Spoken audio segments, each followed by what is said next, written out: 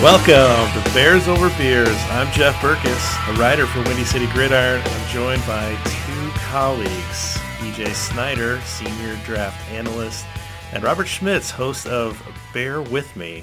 Gentlemen, how are you doing tonight?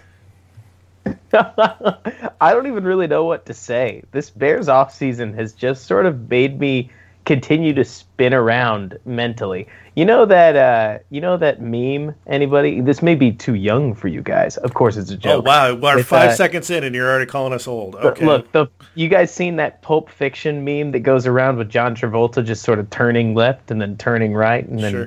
Continue to... That's how this offseason has made me feel. Us old guys actually saw the movie. We might have saw it in the theater, Robert. Man, I bet it was fun in that theater, too. Okay. But anyways, that's about how I've felt in this offseason so far, and we'll see if that stops at some point. But given the most recent acquisition that just happened, I don't know if it will. EJ, how are you feeling? Yeah, it's tough to say. I have been catching news in between doing a great many other things in life and trying to keep up on it because it's certainly a passion, and it's a nice distraction, quite frankly. And that's great, but bouncing around on the emotional scale here. The most recent news we're going to talk about, that's probably the headliner of this podcast, is I just didn't feel great about it. Let's put it that way. So, but I do get to drink beer and talk about football, so I feel, better than if I didn't get to drink beer and talk about football. All right, so this is going to be probably a bit of a therapy session. I think that there's going to be some oscillation between anger and depression, and so we'll try to keep this on the rails. We're going to go through 3 major moves that the Bears have made, spoiler alert, it's not pretty. Our reactions are not positive on the whole, but I need a beverage to get through this thing. I've been waiting all night to be able to crack one with you guys. And so I'm going to go around the room, and we'll start with the guest. Robert, what did you bring on the pod? So I would have sworn I had another Shiner Bock in my fridge, but I did not. Thankfully, I've got another solid Texas beer. It is Lone Star, which is commonly known as Texas's replacement for Budweiser or Bud Light, but I will be enjoying it tonight because, honestly, any beverage of any sort sounds good for the way this offseason has gone. At least that's how it's feeling at the moment. Yeah, that's you're required by state constitution to have at least a 12-pack of Lone Star in your fridge as a Texas citizen, from what I've heard. 100%. I mean, especially given the potential lockdown that's looming, you got to go stock up on Lone Star while you can. Very right true. Up there with toilet paper. Very true. They're right next to each other. EJ, what do you got? Since we are collaborating on this pod, I picked up a collaboration brew between Ecliptic Brewing out of Portland and Russian River, which is out of Sonoma County in California. This is their Cosmic Collaboration Series, 5 years in business for Ecliptic, so 5 years, 5 beers. They did 5 different collaborations. This one happens to be the Belgian-style Hoppy Golden Ale. It is both unfiltered, in a small bottle, which is kind of interesting, a 1-pint bottle, and it's 8.5% by volume, so I can drown my sorrows if I should bump into them, which I think I might. Okay. All right. So I brought on a beer from Left Hand Brewing Company out of Colorado. And I did that because it seems that Ryan Pace is insistent on this team playing left-handed in 2020. And so that is well done. That is well the brewery done, of choice. The beer is a peanut butter milk stout because I need a comfort beer, something to make me feel better. So let's get this going. Spoon beer. Dessert beer. It's a nice solid 6% beer. There's nothing wrong with this. This isn't too heavy. This isn't like one of those 12%ers that I've brought on in the past. This is a easy drinking dessert beer. Nothing wrong with it. Can I have some? Sure. I'll just wash a little bit of this hoppy Belgian golden ale down. Man, that would next level technology is what that would be. Yeah. Smell-o-vision, except it's taste-o-vision. Yeah, that'd be 3D great. printers for beers. Yeah, exactly. That we got to get right on that. No, it's a little shark, little much. So we'll see how it weathers. All right. Well, bitter like me throughout the day is what EJ's experience. Not that bitter. Okay. Yeah, not that bitter. Well, it's a high bar. All right. So where do you guys want to start? Do you want to start with? Do you want to sandwich the good one in the middle? How about we do that? Sure. So let's start. Go in order? Let's start. Let's. You know what? No, I don't. I think that we need to start with the big one. We need to start with Nick Foles is now a Chicago Bear. So only if we talk about the roller coaster that led to Nick Foles. Well, I mean, EJ and I broke down about 10 quarterbacks that the Bears could have signed or acquired via trade. Nick Foles was not one of them because I didn't even want to consider the possibility that this was going to happen. Okay? So we didn't even talk about it. We did talk about Teddy Bridgewater. And it appeared that Ryan Pace had at least somewhat of a decent offer on the table to Teddy Bridgewater. He ends up taking a deal in Carolina for rumored to be similar money. And liked the situation in Carolina better because they cleared the decks and allowed the starting job to basically be handed to him, where maybe the waters were a little murkier with Trubisky in Chicago. That's the story. I don't know how true that is. And so Bridgewater was off the board. Case Keenum had already signed a backup deal. And so we were waiting to see what Tom Brady was going to do. Tom Brady's now a Buccaneer. And so then that domino was going to fall of maybe it's Cam Newton, which obviously sent me into a bit of a excitement mode. And then where the word was, it's probably not Cam, it's probably Dalton or Foles. And then it was all about compensation. What it ended up being was the Bears, for some reason, decided that they would send draft capital, a 4th-round draft pick in this year's upcoming draft, to acquire the services of Nick Foles and take on the vast majority of his contract. There may be some restructuring. We don't know all the details at this point, but the bottom line is that Nick Foles is a Chicago Bear. The question to you guys, because I know neither of you like the move overall and certainly don't like the compensation, the question for you guys is Nick Foles a starter week 1? Oh, man. I guess I'll go first. I feel like the answer is going to end up being yes, but it's entirely gut. If it's Trubisky, that won't surprise me.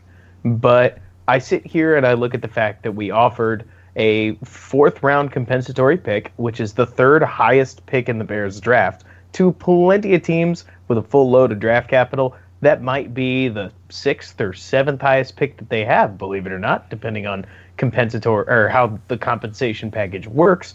But for us, it's the 3rd highest. So we offer that pick. We then take on, like you said, a large portion of his contract. He's now being paid $15 million. And I struggle to think that he's not going to end up with the reins of the team if there's some kind of compensation. Now, and I hate talking about coronavirus in an escapism moment here, but with what's going on in the world, we may not get a training camp. And if we don't get a training camp, we don't get a competition.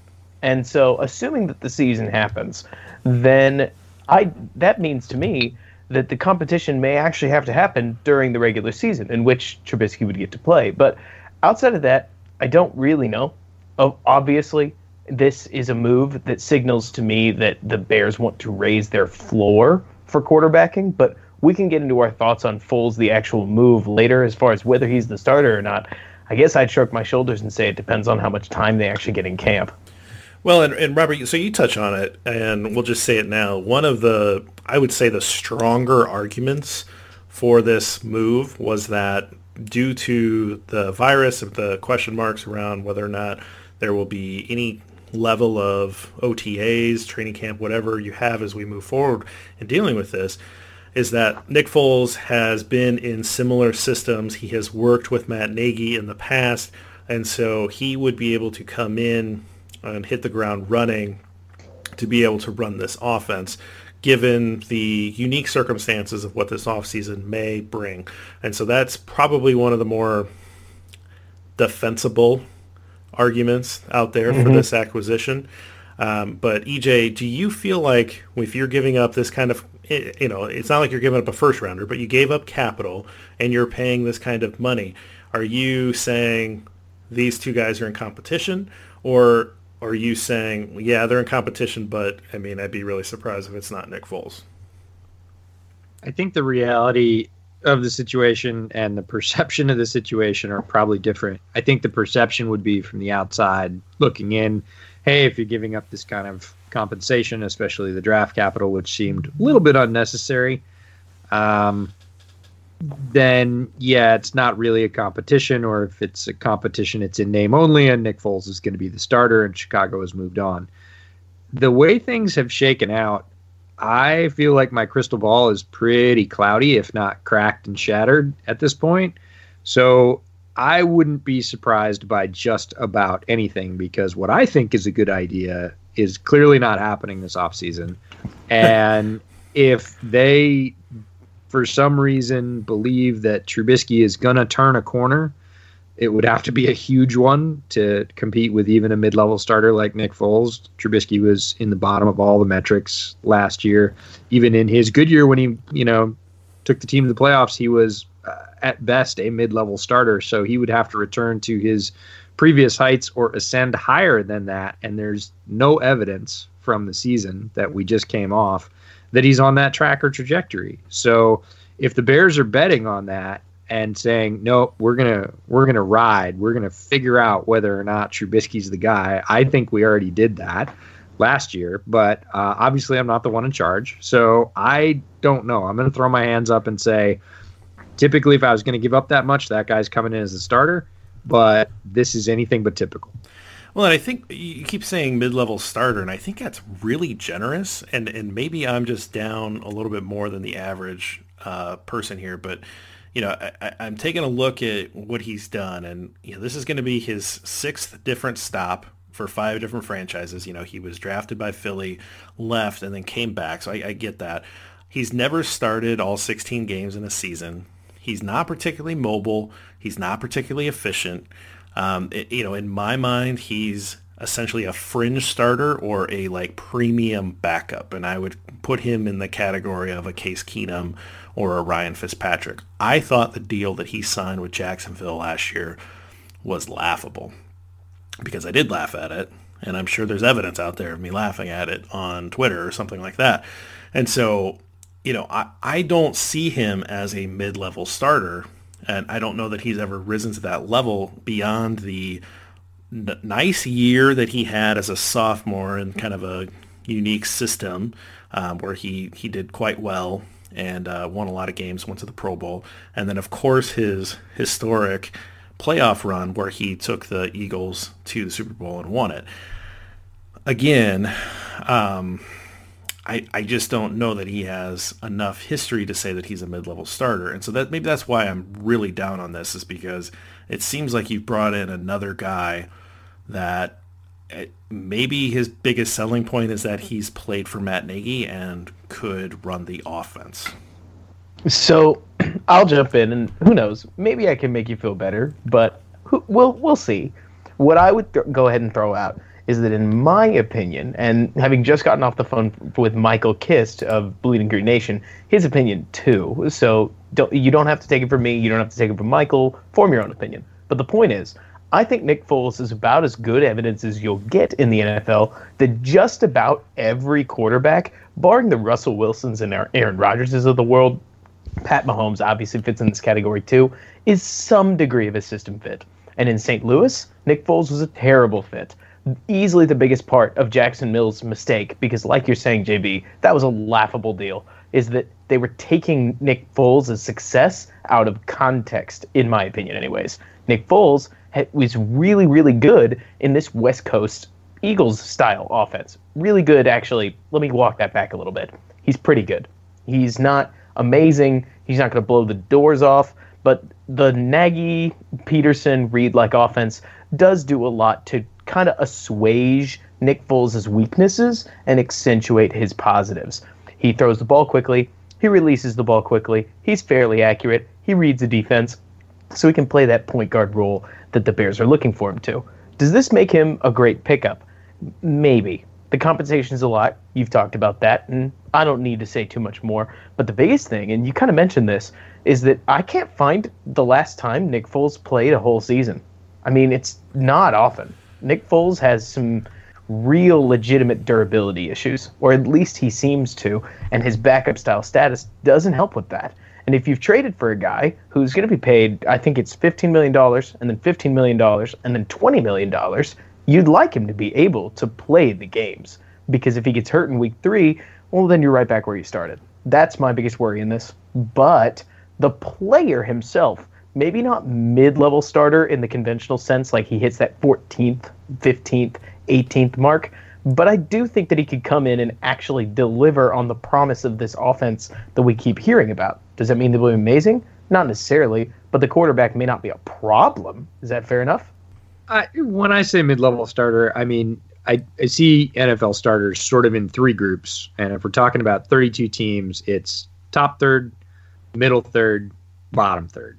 And those definitions aren't hard and fast. They're not black and white lines. If you're 12th, you're in the top. And if you're 13th, you're in the middle. Sure. And whatever else. I would call Foles a bottom of the middle third guy. Lower middle class. He's going to Yeah, sure. I think that's fair, right? Okay. Because he's not a guy that is going to take a team on his back. He's going to be able to operate a team that, is aligned. And for that Super Bowl run, Philadelphia famously aligned to him. They were not winning games when he came in.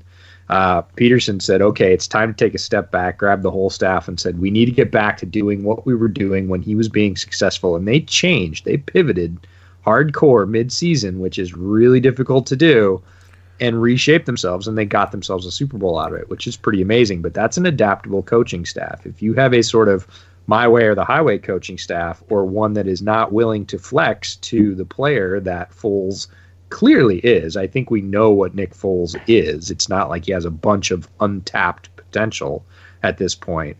He's not going to be successful, and that was the case in St. Louis and in when he went to Jacksonville both times. Right? It wasn't. They weren't going to flex their systems to fit him, and he didn't fit their system particularly well. And they sort of projected his success from a system that did flex to him onto theirs, and that's a bad deal. So the question is, it's very similar. Peterson's system is very similar to Nagy's system. Is Nagy going to flex for Foles or not? And if he does, we might see good, solid, decent production somewhere in that middle third. And that would be a big improvement, quite frankly, because Trubisky bounced off the bottom of just about every ranking. He was bottom 3, not bottom third, but bottom 3 in just about every big quarterback metric there was this year. So if you run Foles in the middle, what kind of success do you see? Does this offense come to fruition? And with the defense shaping up to be, as good or better, hopefully, than it was last year, is that good enough to win a bunch of games? We'll see. Yeah, I think just to be kind of set the record on that Philadelphia Eagles season is, Carson Wentz was playing at MVP level. Oh. He rattles off 11 wins. And then he gets hurt. Nick Foles comes in, and he's 2-1 as a starter at the end of the year. And you're right; they were able to adapt, but they had already given him enough of a cushion that they had a first-round bye. And I think again, they won very fun playoff games, and he did a great job. He got the Philly special. We've got both parts of the Philly special on the roster, so I guess we got that going for us. But Carson Wentz gave them that cushion. Oh, yeah. Playing really good football. And obviously they had a really good defense. And maybe part of this is Matt Nagy watching Doug Peterson go off to Philly, win a Super Bowl. Matt Nagy leaves and then watches Andy Reid win a Super Bowl. And he's just like, give me something. Give me some part of this magic. I don't know what to think. But, look, I honestly respect what Nick Foles was able to do. I was cheering for him. I thought it was a really fun postseason. I mean, God, it's weird to admit on the record that you were cheering for the Eagles at one point in your life, but I was cheering for them that postseason because it was fun, and I like Carson Wentz, and they had Alshon, who I know a lot of Bears fans don't like. I still like Alshon. I know Eagles fans don't even like Alshon at this point, but I was cheering for them. And I really respect the Foles run, but again, it's a very short window. It's very much like a Joe Flacco kind of run in the playoffs, and so I'm just not like enamored with this guy coming over for his 6th different stop in 9 years to think that he's anything more than at a level with Trubisky. And so I guess I can't get out of my head once you've kind of turned this, sideways and said, okay, Trubisky's not our guy anymore. We're going to bring somebody else in to be the starter. And now it's like a guy that's like, is he going to beat out Trubisky? I guess though. So one thing that Kiss talked about, and I say this because what EJ said was way too close, and I just have to point out how our own EJ Snyder is basically on the same brainwave. He talked about how you can often put people into 3 categories. Who do you win because of? Who do you win in spite of? And who do you win with? And he said at his best, Foles is in that second category. So we'll see how it goes. I mean, it could go like really badly. And to your point, JB, I mean, it was only a month ago that I was hoping that we would end up with Derek Carr and his 3-year contract for a couple more years, which that sure sounds a lot more palatable right now than saying that our bridge to the future is Nick Foles.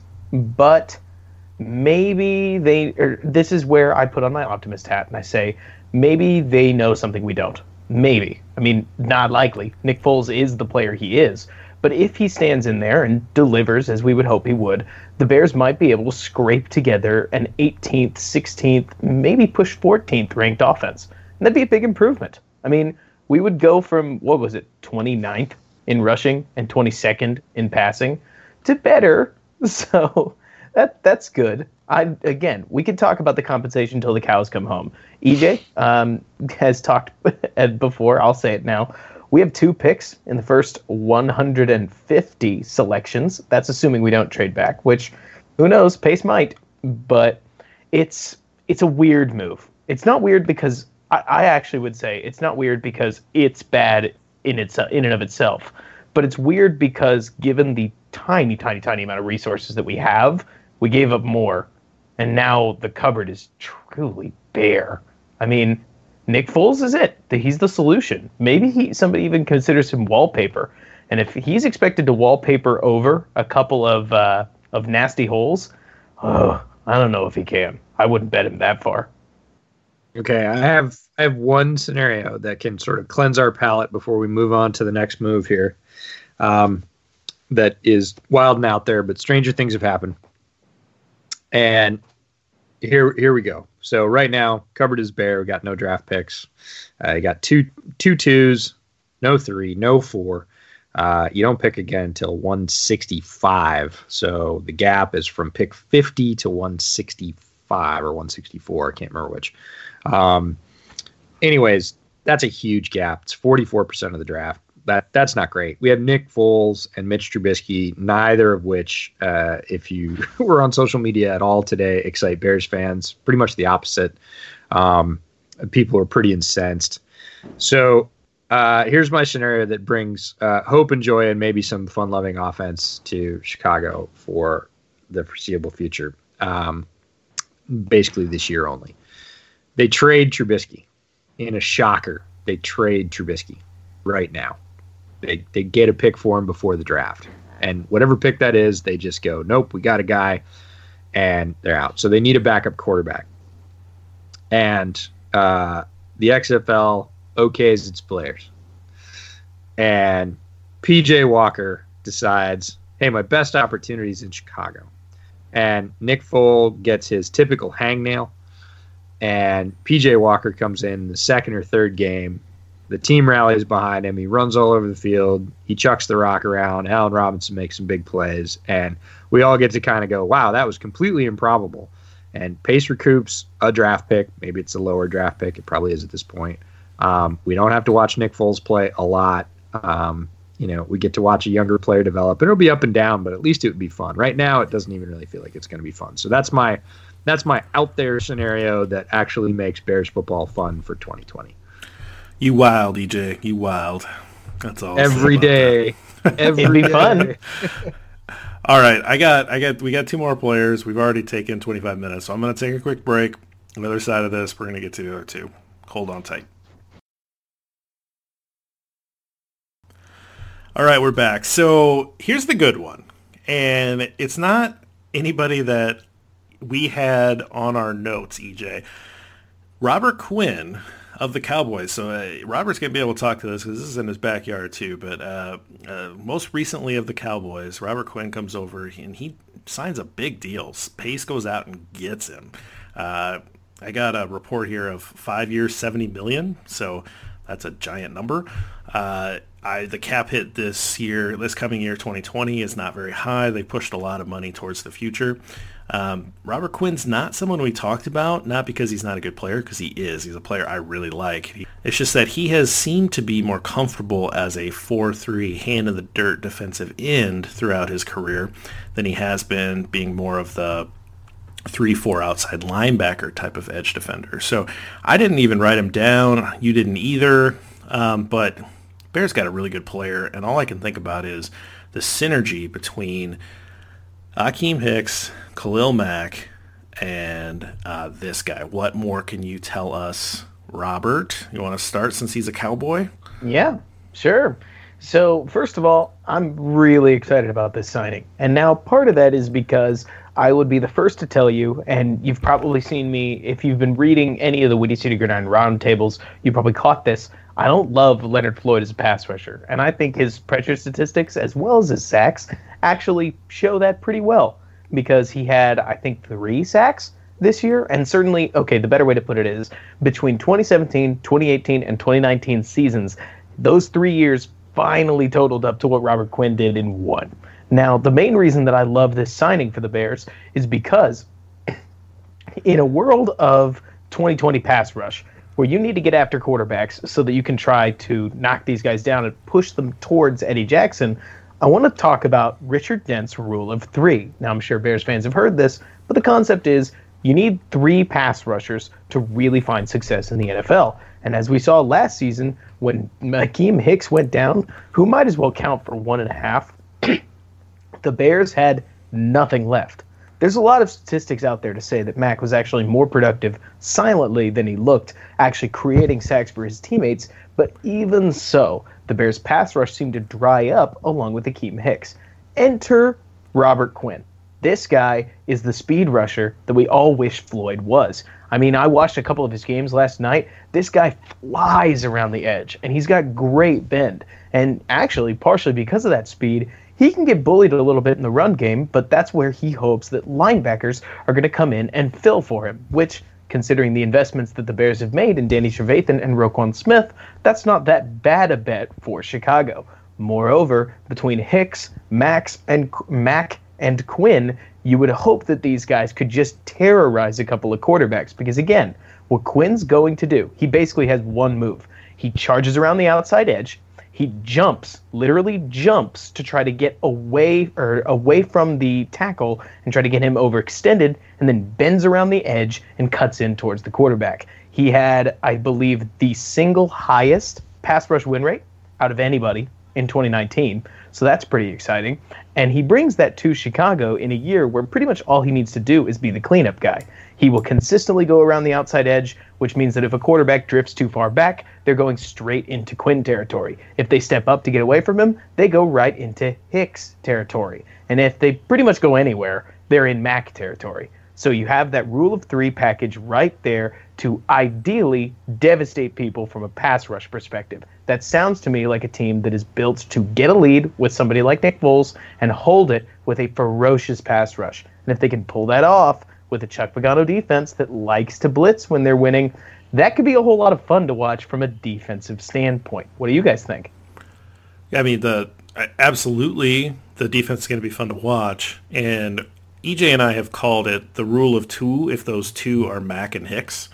I agree. And so if you got a healthy Mack and a healthy Hicks, you're usually okay. So you add a guy like Quinn in, and now you're golden. And this front seven could be one of the better front sevens that we've seen, I mean, honestly, from the Bears this century. I don't think that's an overstatement. Oh, yeah. There are so many studs now on this front seven. So EJ, what was your reaction when you saw this signing?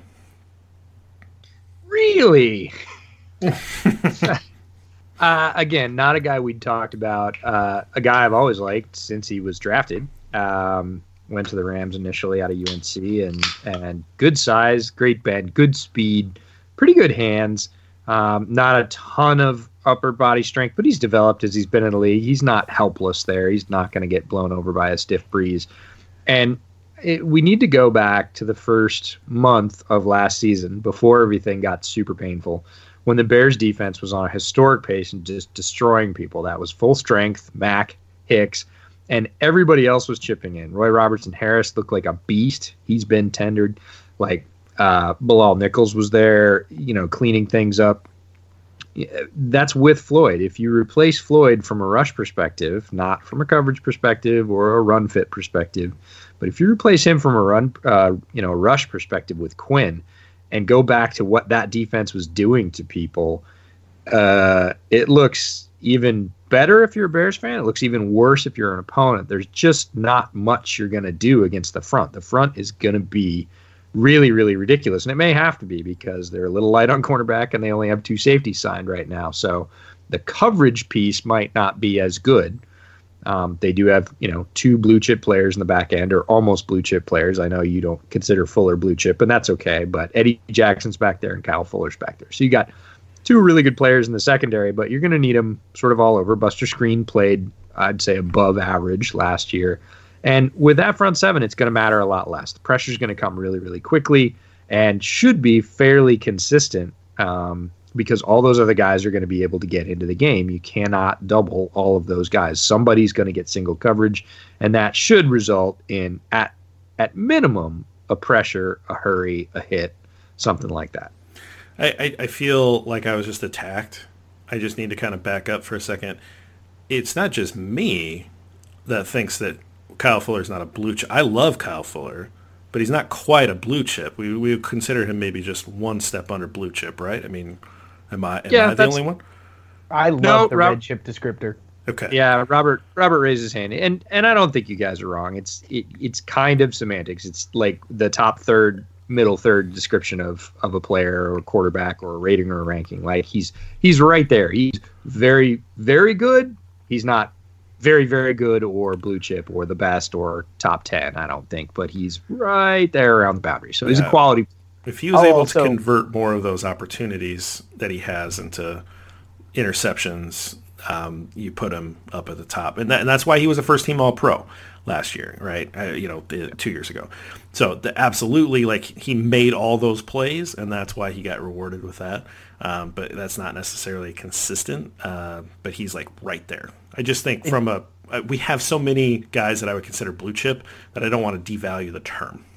Robert? It doesn't help anything that those blue chips cornerbacks are just amazing. I mean, if you watch the Byron Joneses of the world, they separate themselves. And it's not that Kyle Fuller's not at that level. He's a very good cornerback. But he does have his gaff moments, certainly more so than I'd even say the Darius Slay types. And who knows? Maybe I'm out of bounds. But like you're talking about, JB, when you look at what Akeem Hicks and Eddie Jackson and Khalil Mack do, Kyle Fuller doesn't seem like he quite hits that. And so, I mean, if we wanted to make up a new chip color for those guys, then sure, yeah, Kyle Fuller can be blue chip, but he's not quite at that level. One more thing that I did have to just really quickly mention.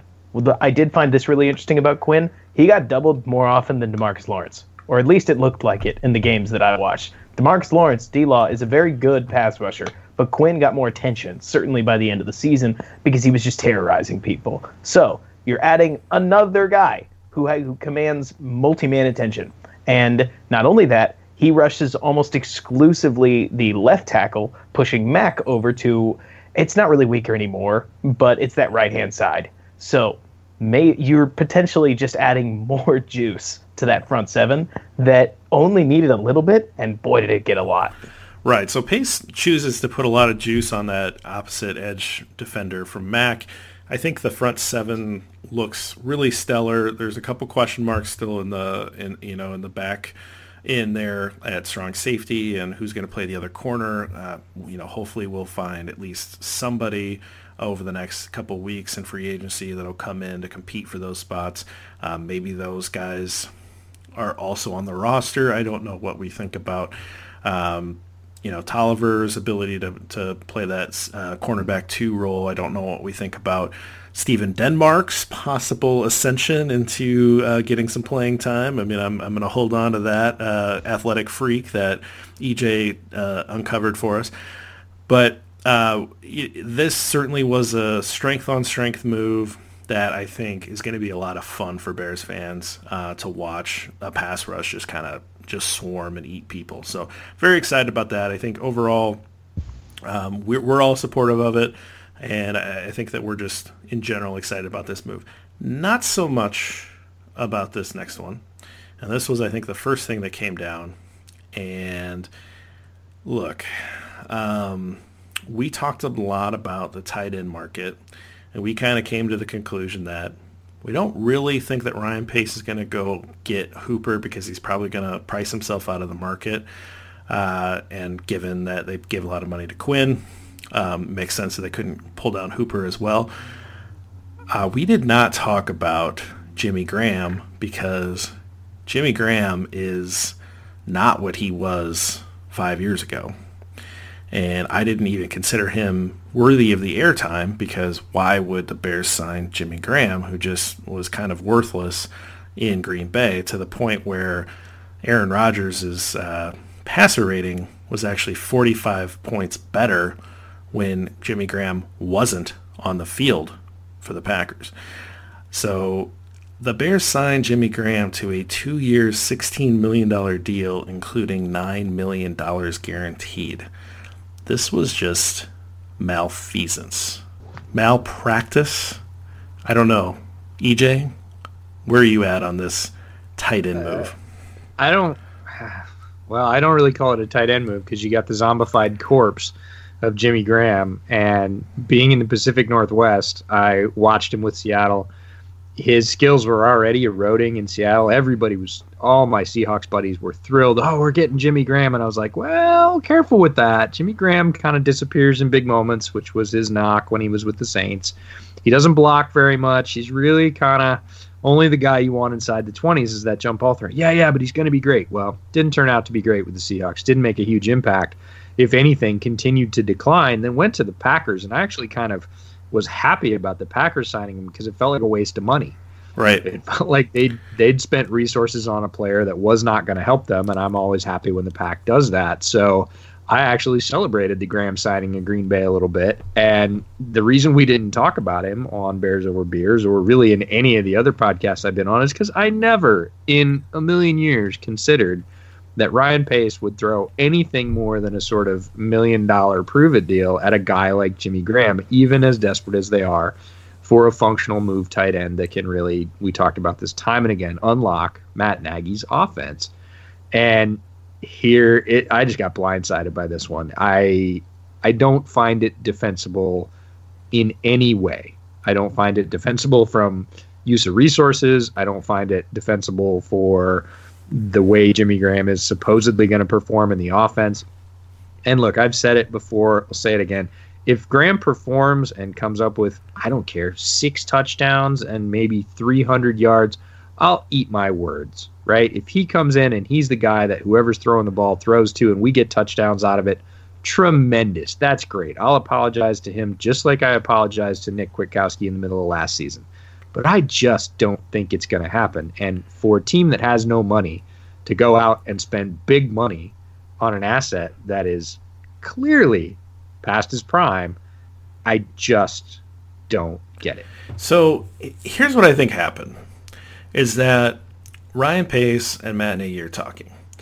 And Matt Nagy's like, look, you got to get me a tight end, man. Like you got to get me a Zach Ertz. You got to get me a Travis Kelce. This is how this offense works. You got to get me one of those guys. And Ryan Pace says, yeah, like Jimmy Graham. And like a Jimmy Graham used to be, right? But he doesn't say used to be. He just says, yeah, like a Jimmy Graham. And Ryan Pace just goes out and signs Jimmy Graham because he thinks that's what Matt Nagy wants. Otherwise, I don't understand.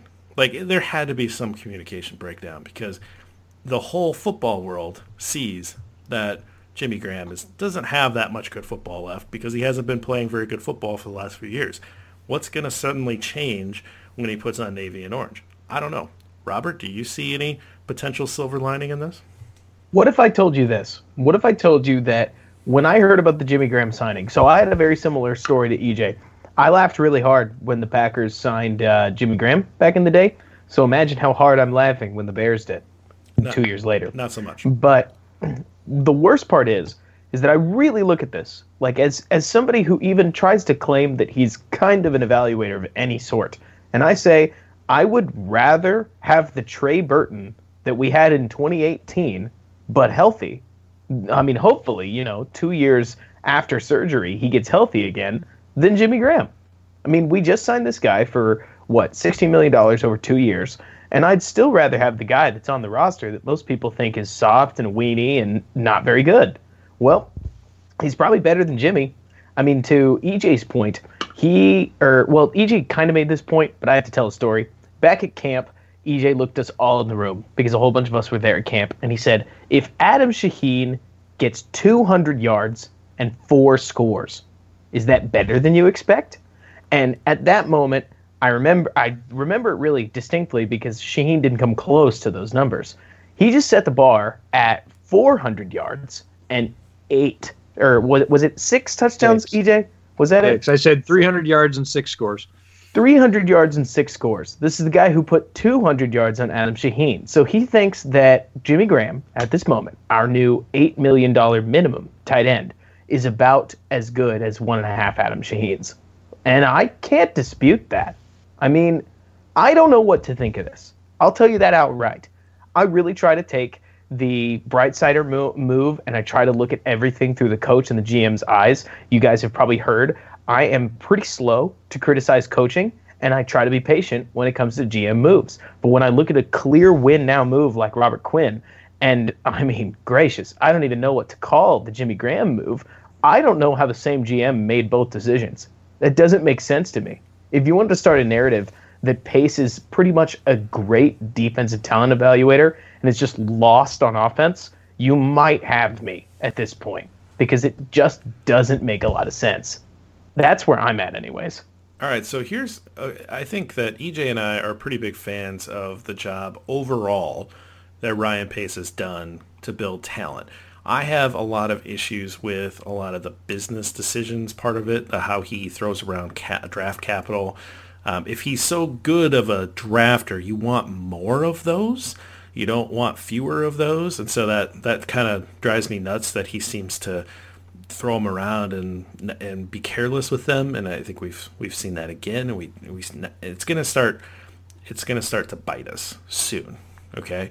And so I watched Bill O'Brien make one of the dumbest moves I have ever seen, and that is trading DeAndre Hopkins and getting a overpriced, and I love David Johnson, but getting an overpriced running back, a position that is devalued in today's NFL, and taking on the full salary of David Johnson and getting like a second-round pick for it, for one of the best 5 wide receivers, probably best 2 wide receivers in the league. Traded away a star for essentially not much. And I know it's a deep wide receiver class, but it was a terrible, laughable move. And I was just having a riot making fun of Bill O'Brien. These 2 moves that we've covered from Ryan Pace, that maybe they're not as bad as Bill O'Brien, but man, they're in the same neighborhood. That's how I feel. Like, they are super bad. EJ?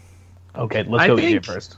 Yeah, I'm with you that in general, up to this point, and I mean pre the start of free agency, or let's just say up to the end of the 2019 season, Ryan Pace overall has done a fairly good job. Yes, he whiffed on Trubisky. And again, very few people would have said that at the end of 2018. Trubisky looked to be ascending.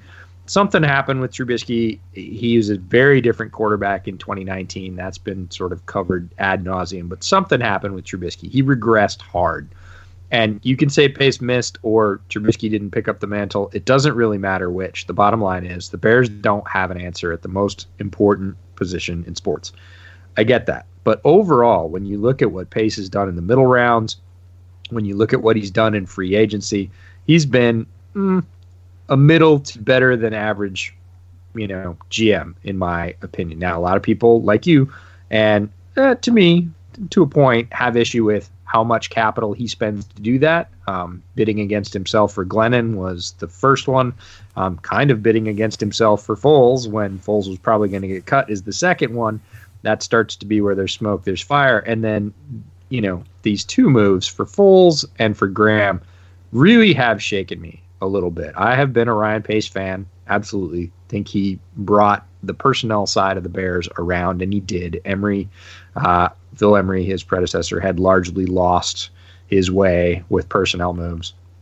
And Jerry Angelo before him at the end of his tenure was not good either. So I think Ryan Pace righted the ship much the same way John Fox righted the ship from the coaching perspective and brought some stability. And Pace up to this point has had good success, especially in the middle rounds, bringing in value players. That's how you build a roster. He got Khalil Mack to come to Chicago. That never would have happened under either of his predecessors.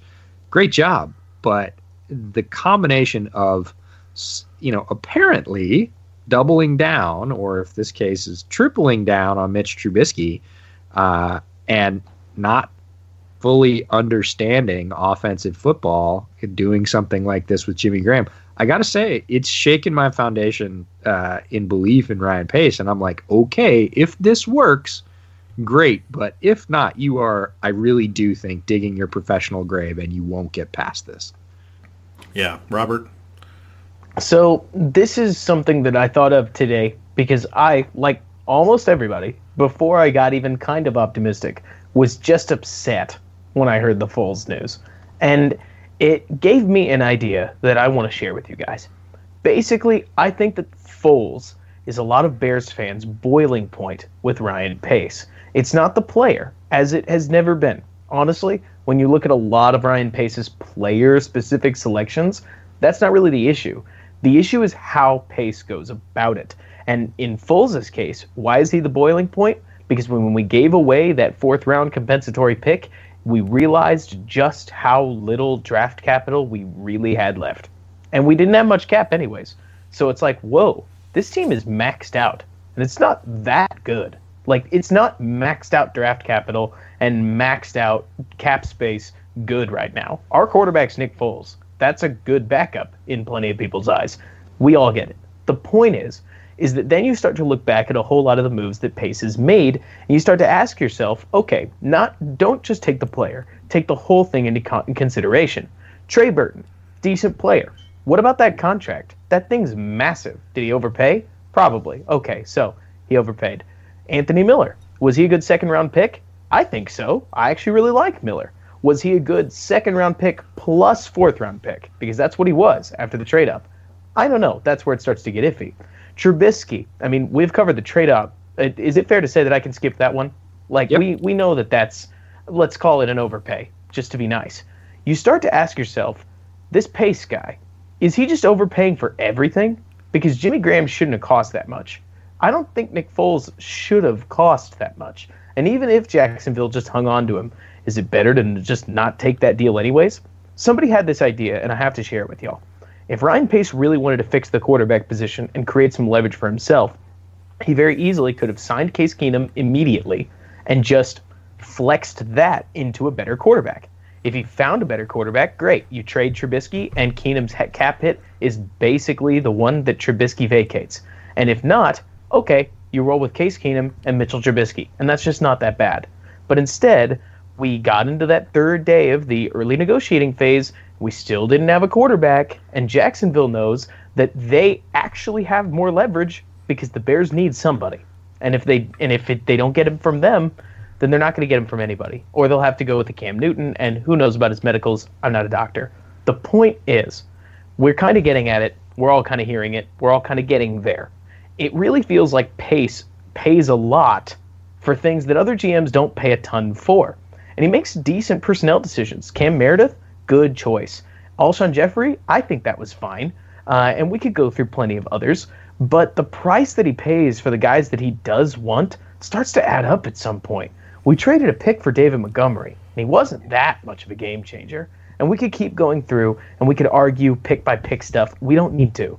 The point is that the Bears are sitting in a spot where they have 2 picks in 150, and it just doesn't feel like enough all of a sudden.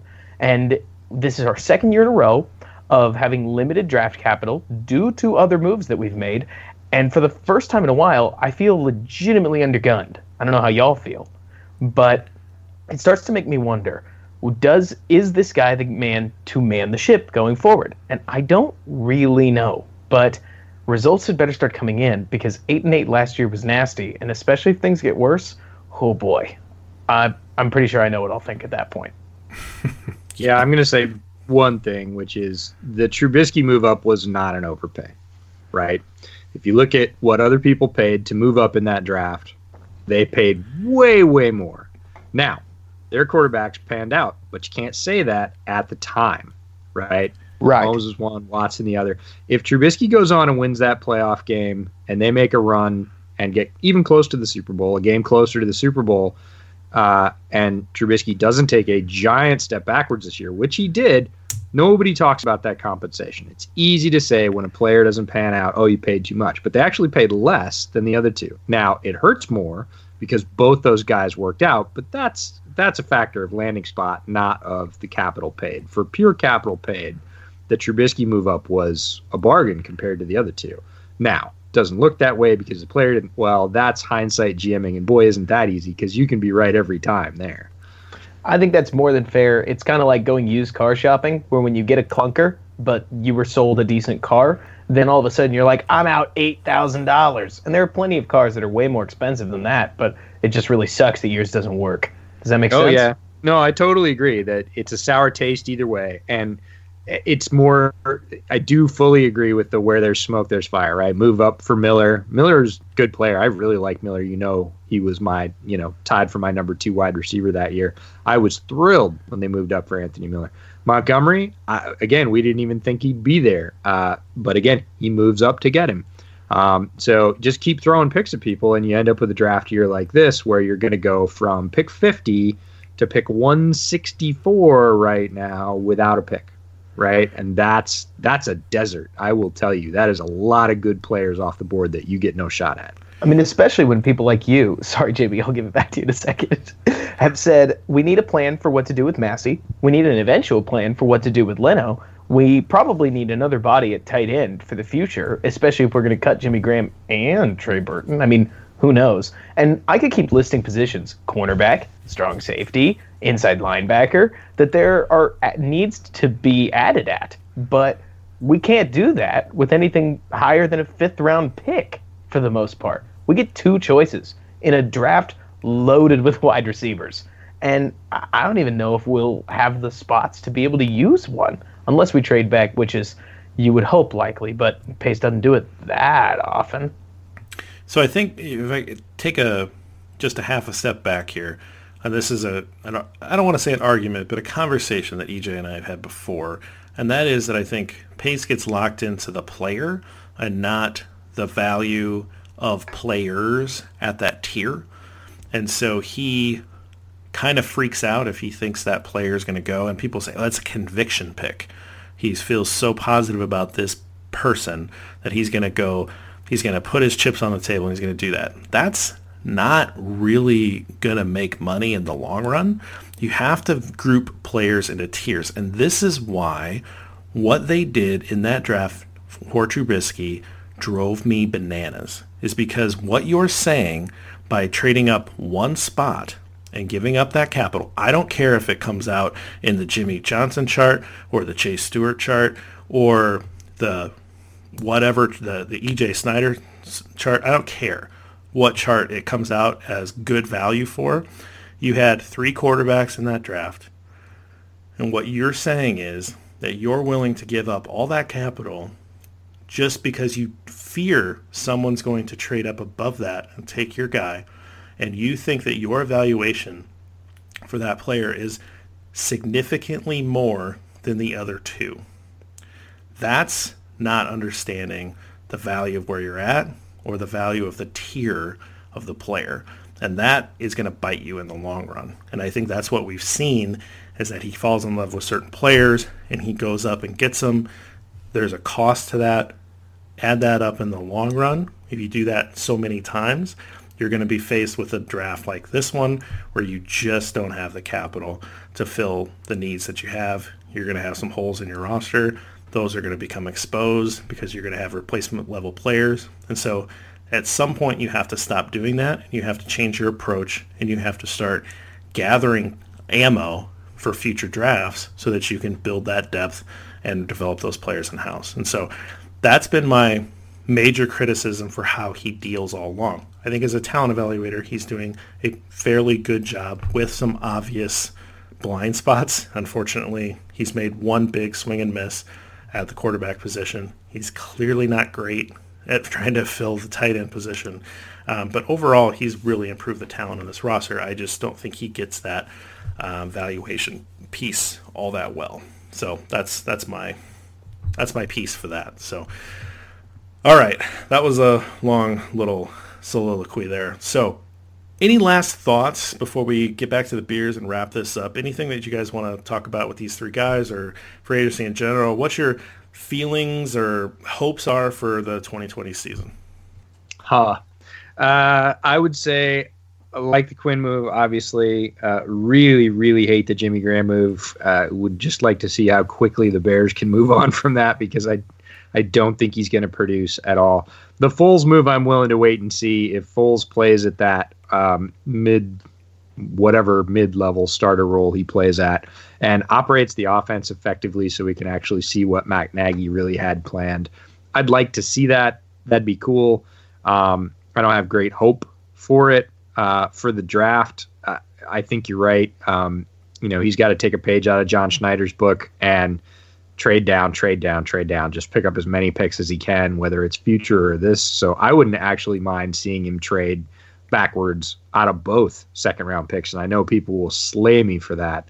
But is one player that you get going to change the course of where the Bears are at right now with Nick Foles at quarterback? And my answer is no, I don't think that is.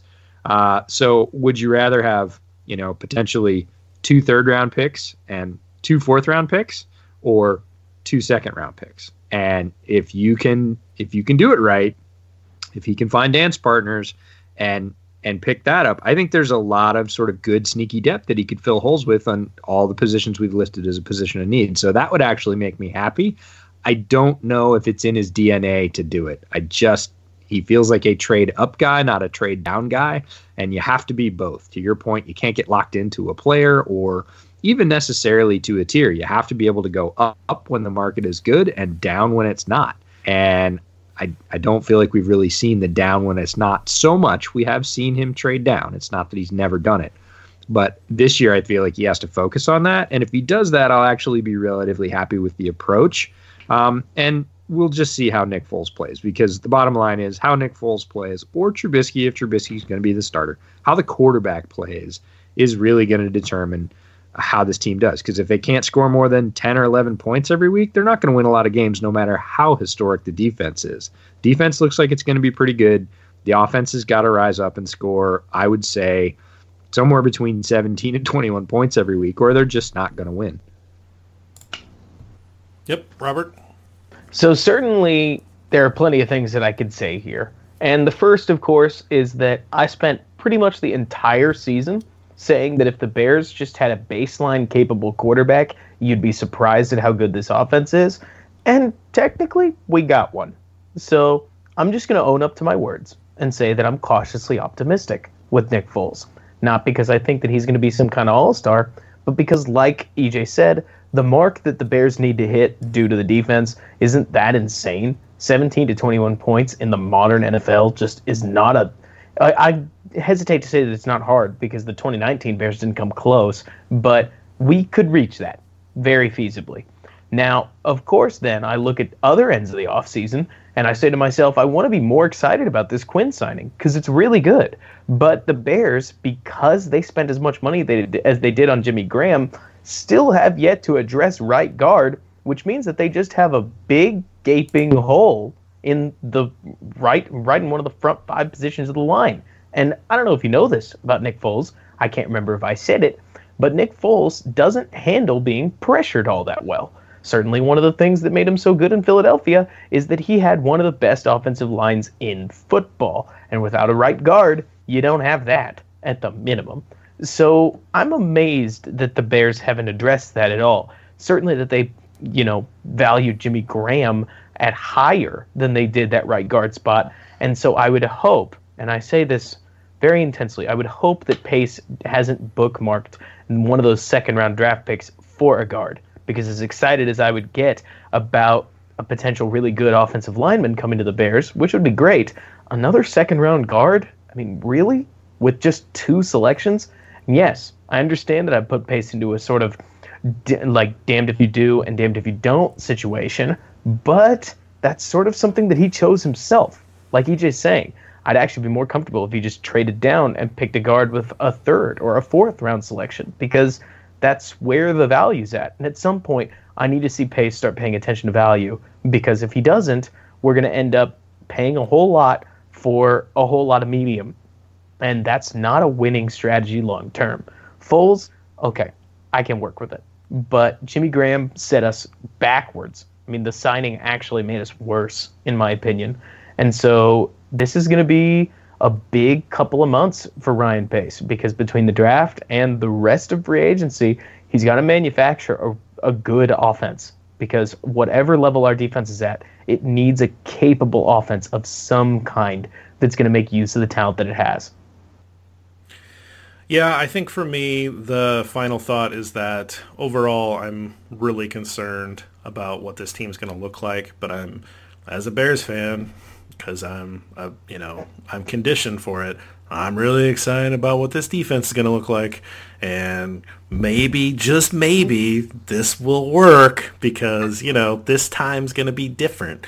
But in all seriousness, that defense doesn't need much to button it up and make it into, a preseason favorite to be a top unit. And so, I'm thinking, the preseason ranking, this thing's not going to be less than 3rd, lower than 3rd in any sort of preseason rankings for defense. This is going to be super good defense. And so that's exciting. Offense, I'm going to have to just keep working on my feelings, and we'll get through it. But let's wrap around to the beers and let's get out of here. So I'll just start my peanut butter milk stout from Left Hand. It's a really good brewery. They do the milk stout and the nitro, and they've done a couple of these where they've thrown some things in it. There's a raspberry out there, and then this peanut butter one. It's the first time I've had the peanut butter. It's good. They've done a nice job with it. So it's not like sometimes you get those peanut butter stouts and it gets a little chalky. This is not that. It was quite smooth and full of peanut butter flavor, quite good. So, Robert, you actually went through 2 beers. Were they both Lone Star, or were they? Did you pull 2 different ones? Oh, no. I had also brought along a Texas Sweet Twisted Tea, which, if that's not as southern as it gets, you let me know. But after the light beer, which was pretty good, I just, like you're talking about, JB, we were right about to get into Jimmy Graham, and I couldn't not. I had to crack open a second one. So the Lone Star was pretty solid, and the Twisted Tea tasted like a sweet tea with, let's say, some spice in it. So they were good offerings, and they were frankly what I needed for this conversation. Wow, Twisted Tea. I think that's a Bears Over Beers first. EJ, what do you got? How was it? I'm not a fan. Okay. I like Belgians. I like Goldens. I've had great stuff from Ecliptic. I've had several of their beers on Bears over beers. This one just didn't do it. It's got a bit of a almost weedy smell to it. It's just not landing right on the palate. That's probably more me than it, but didn't drink a ton of it. And, won't keep me away from either of their beers individually, but that particular collaboration was not my favorite. So, I guess that's probably representative of some of these off-season moves. Well, that collaboration didn't work, but this one did. We want to thank Robert for coming on. Really appreciate you taking the time to hang out with us. And EJ and I will start breaking down drafts soon. But EJ, do you want to get us out of here? Yeah, absolutely. So the three of us, you can find all of our work at Windy City Gridiron. Of course, we all have podcasts on the channel. Go ahead and follow Robert at Robert K. Schmitz on Twitter. Follow Jeff at GridironBorn. And follow me at The Draftsman FB, as in football. Make sure to give Robert's Bear With Me podcast a listen if you haven't already. And just keep it here because we have a lot of off-season business to attend to. Whether or not those things go down, the draft may change a little bit. Obviously, the college perspective player visits have already changed. The world's changing. We'll change with it. But if you're locked inside, need some football content, we will absolutely provide it for you. So until that point, just listen up and bear down.